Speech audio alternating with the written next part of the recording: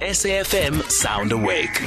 The world of entertainment with Nkosana Mdhluli, who is lifestyle and entertainment commentator. So, Nkosana, good morning. You know why I'm laughing. We're waiting for something from you. How are you today? Good morning. And a supercalifragilisticexpialidocious Friday. That's all.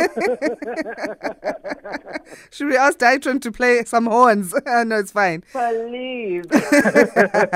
How was the week been? The week has been amazing. I was on leave this week, so I was resting, rejuvenating, recharging. So that was me. And what kind of friend are you, Nkosana? Because you sound like you're a bit of an introvert, but sometimes you can be extroverted. I am an MB. That one. I'm best of both. Hey, but I'm more. Sekgowa. Hey, Sekgowa who's saying, and the data bundles, that's bleed. No, but I'm more of an introvert. I love my space, but trust and believe that I'm one of those friends that call on me through thick and thin. Yeah. That's me. So for me, really, I am an introvert. I do enjoy my own space, but when I'm around my friends, I enjoy being around my friends. I'm more of a listener as well, you know. Because I remember the one time my friend actually posted a WhatsApp status and she was like, you know, whenever I'm around you, I'm able to be myself. You know, I can be naked and I'm not going to be judged. So for me, yeah, come as you are. All right, that's great then. And I think also, I mean, we have to find our own outlets. So I hope you have somebody that you also seek advice from, who can be your listening ear and shoulder. Oh, I do. Yeah. Okay, let's talk about the SA Film and Television Awards. It appears that it's going to be quite a competition. 426 submissions have been made. This annual SA Awards, hosted by the National Film and Video Foundation, they already said entries were opened in 2021 of December. Yes, so the entry for nominations, actually the submission was in December 2021 and it was extended to the 6th of March, just to give a lot of people enough time to actually submit, you know, and I think 426 entries it's a good one, because I think for starters it goes to show that, you know, the indie entertainment industry, you know, the film, television, it's growing. And I mean, competition is needed, you know. So I guess the industry is slowly but surely opening up. So that's quite interesting. Okay. And then this will be the 16th installment taking place. Is it this month? Is it going to be I know it was set for June. Is it going to be in June? So normally with the SAFTAs, it normally takes place in March. But obviously because of the pandemic, so the production team had to take a different approach, you know, sort of because I mean, one, you need to observe protocols and health risks and stuff like that. So, and also in terms of social distancing. So obviously, I mean, now because of the pandemic, they have to restructure the production. But the SAFTAs will be taking place, but not. It will be taking place in. Wait. Now I can't remember the. So it's definitely going to be later than June. No, it's later. It's later in the year, around September, if I'm not mistaken. Okay. And, what's the opportunity then, I guess, as we're talking about COVID and how it's changed things, is that the awards now have a latest, in terms of installments, what's different because of COVID, that films streamed on video on demand, for example, Netflix and Showmax and Amazon, have now also been considered for entry. That's a good thing. Yes, I mean, that's actually a good thing as well, because now it really shows that television is no longer seen as sort of we're no longer looking at entertainment from sort of like a traditional perspective that was in terms of just television on its own, but now streaming platforms have been considered, and that goes to show that, you know what, competition is needed, competition is healthy, and we are sort of given a different perspective, or sort of a challenge in terms of producing content. So it's no longer okay, now I have to be traditional, I have to do the whole thing via television, but we've got streaming platforms. I mean, chances are maybe one day there might even be a category for like best podcast. There's a lot of us of you, So I think for them, considering online is opening channels for more probably categories in the award ceremony. So you never know. Yeah, we love the democracy of it all, and also the jury members are nominated, so that also contributes to that democratic and open-minded process. It's not just the VF that decides, but they actually open that also to nominations. To the public as well. That's a good thing. Oh, yeah, now I remember. It's actually taking place on the 2nd of September. There we go. 2nd September, yeah. Okay. It's fine. This early morning, you know what? We all have to adjust. Just switch off, switch on again, Restart. Okay, and the judging has taken place already. It was supposed to end in April, or is that also still ongoing? Were the delays there?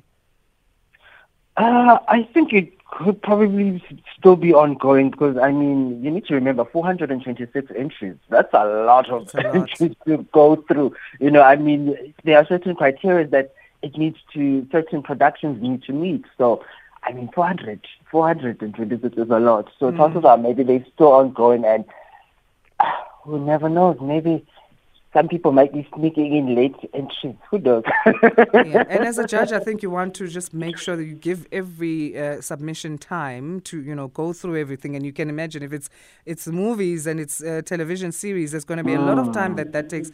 I remember I was honored to be one of the judges for the SA Soapy Awards, the Royalty Soapy Awards. And you don't want to just skim through. You want to watch everything and, see the acting, the direction, and all of that, and it's just beautiful. It's a wonderful experience. I wish these judges will have a great time, like we did in our own time. What do you think, though? What stood out for you this year in terms of if you were nominating a film or a TV series in South Africa? I think for me, it's the online genre on its own. For me, that's the one thing that stood out because now, like I said, we're no longer looking at content creation from a traditional perspective, but now we're looking at it from like online streaming platforms. And, considering that, especially now with online, you're not restricted, especially because of the BCC ombudsman, but it gives you more leeway to be creative and sort of like tell stories from a different perspective. So for me, really, the online platforms are giving leeway to more creativity rather than, your traditional media where you're sort of like restricted, So for me, that's the one thing that stood out. All right, talking creativity, award-winning South African poet, director, playwright, Napo Mashiane. She's launched an international festival for women storytellers, which will take place. So this is another great event for the country. Yes, another. I think with this one specifically, because it touches base on theatre, and it was taking me back to my high school days when I used to participate in theatre. So So with this particular festival, it is called the Her Story, Her Story International Theatre Festival, where it will be taking place from the 1st to the 7th of August at the Soweto Theatre, and it will play host to local performers, even international performers from Brazil, Canada, the UK, Lesotho, Botswana, Nigeria, Sweden, USA, and Madagascar, just to name a few. And essentially, it is a platform where NAPO is going to be curating stories told by women, for women. So for me, it's really like, Mbogoto Pambili. So nice. Amanda la. And she actually, it's interesting that you say Mbogoto Pambili because she won the Mbogoto Theatre Award in 2005. And her hosting this in Soweto, what do you think about that? The festival will be held in Soweto, and she, the founder, was born there in Soweto. I think it's taking it back to her roots, because even the festival itself will be taking place coinciding with the 10th anniversary, the Soweto 10th anniversary Soweto Theatre. So I think it's taking it back to her roots. And I mean, theater is, for me, one thing I love about theater is that it opened my eyes to a whole lot of new world. I was like, oh, okay, so this is what theater is about. So for me, really, I think it's also encouraging future storytellers, especially female storytellers, and so that in Soweto to say, hey, here's theater, because I think theater was also a slowly dying industry, and I think this festival will surely really reignite that flame and really sort of like bring it back. Because me, really, I love theater. I mean, it reminds me of a theater production I watched in Soweto Theater, and it was actually produced or written by a woman, and the actresses as well. For me, that's what I loved. And what I loved about it is that, in theater there's a rule. They say, do not break the fourth wall, and the fourth wall is where the actors and actresses interact with the audience. So with that particular production, I think it was called She Bellow. Literally from the start of the play, it literally broke the fourth wall where it interacted with the audience. And I was like, okay, we normally don't do this, but it's been done, and it's done in such a beautiful way. So for me, really, this is a festival I think people should go, attend, and not miss out. Theater is amazing. I go gaga over theater. Yeah, we all should. It's 17 minutes past 4, and we are wrapping up our entertainment for the week with Nkosana Mdhluli, lifestyle and entertainment commentator on Sound Awake. I mean, she's got experience, though. I don't think anybody better than her could have done this. She's award-winning. She's done this for 27 years, and she's been on stage and as well as out of the stage behind producing, directing, and being a playwright, as we said in our introduction. So she's the perfect person, in my view, to do this. And I mean, it's the first festival of its own kind in South Africa. So for me, really, phambili Mbokodo, phambili. Absolutely. We love it. Okay, another, we can call her Mbokodo as well. Yes, we can. I mean, she's got her own way of making money that some don't agree with. Malawi doesn't. But entertainer Zodwa Wabantu, she's been barred by authorities in Malawi from performing there. There's a festival called the Winter Amapiano Vibes that is taking place actually this weekend. Yeah, so unfortunately, Zodwa Wabantu has been barred from performing at Malawi because obviously her performances are quite raunchy and risque. So the government was like, girl, no, it's not going to happen. But what I find so strange is that as much as she's been barred in Malawi, she performed at Dubai. And I mean, obviously she understood that there are protocols, there are rules, so she had to abide by those rules. So I just feel that... But was she wearing a burqa? How was that performance? She was doing virtual. She was voshering. She was voshering. I think I remember she posted a video of herself voshering in a burqa, and she was fully covered. So I think for her, it was more of, okay, I must sort of like, I still need to be Zodwa, but in a more respectful way. Because I mean, in Dubai, it's quite a very restrictive country where women can't be all raunchy and risque and perform the way she would perform.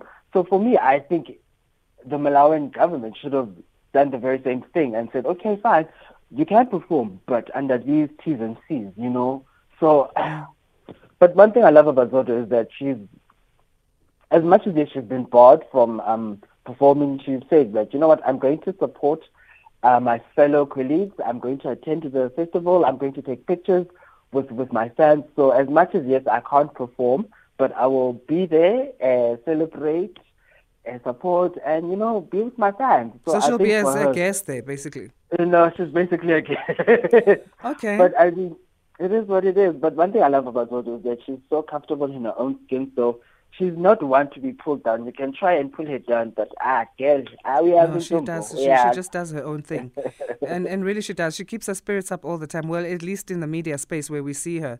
But I mean, okay. So the Malawian Tourism, Culture and Wildlife Department, as you said, the board there, they turned her license to perform down, and then they sent a letter to the Secretary of Homeland Security thereafter saying that she can't. That's what she posted on her Facebook.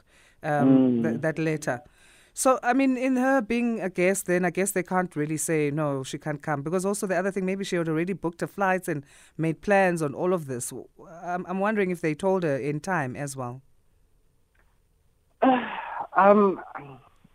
I would hope so, but I mean, already, as a performer, I mean, you already have a schedule, and you know your schedule prior to you attending an event. So Yeah, even 3 chances are months before, some people. So yes, tickets have been booked, hotels have been booked.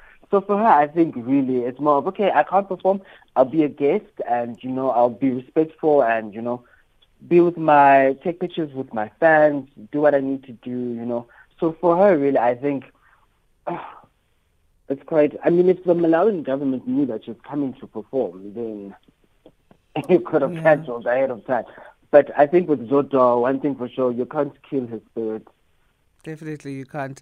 All the best for the other Amapiano artists then who'll be going to that winter Amapiano vibes. So finally, let's go overseas then, talking Lil Nas X. Actually, maybe not finally, because I want us to talk about this whole Michael B. Jordan and what's her name? Harvey's daughter thing. But Lil Nas X is an unhappy man because he was nominated for a BET award and he has taken to Twitter to make his feelings known. Why is he unhappy for being nominated? He wasn't actually nominated. He was snapped. Oh. Yeah, he was snapped. So he was not nominated and he's not happy that he's not. Yeah, he's not happy about it because he's snapped for the second time. And, for him, it seemed as though he felt as though perhaps because he's a homosexual man that, it's probably due to that. And I mean, if BET is all about black entertainment, empowering black, celebrating blackness, but here is a black man who has been snubbed for an award or nomination. He felt as though his own people were sort of like turning his back against him. I mean, even with but I think also it resonates with how African Americans are so homophobic and transphobic as well. I don't want to say all of them, but especially when you are on the social media streets, you come across a lot of those homophobic attacks, transphobia attacks. And even yesterday, I was watching a video on Instagram where they asked this lady, and they asked her, would you date a bisexual man? And she was like, nope.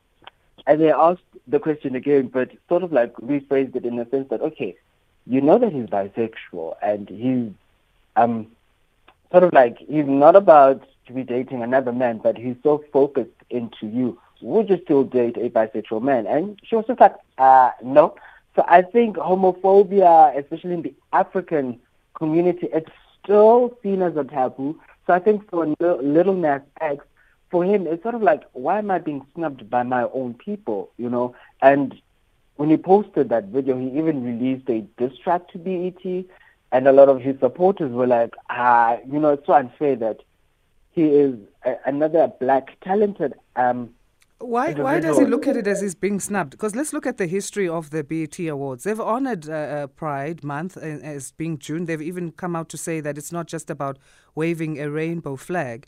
They've also had 10 LGBTQ plus member celebrities who live out loud and proud, and they've honored them. They gave a rapper, singer, and actress Queen Latifah a Lifetime Achievement Award. And there's also, I'm just trying to remember this lady's name now, who's a gay rights activist from the US, I'll remember her name, who's been honored by BET. Why does Lil Nas feel like there's discrimination? I don't understand.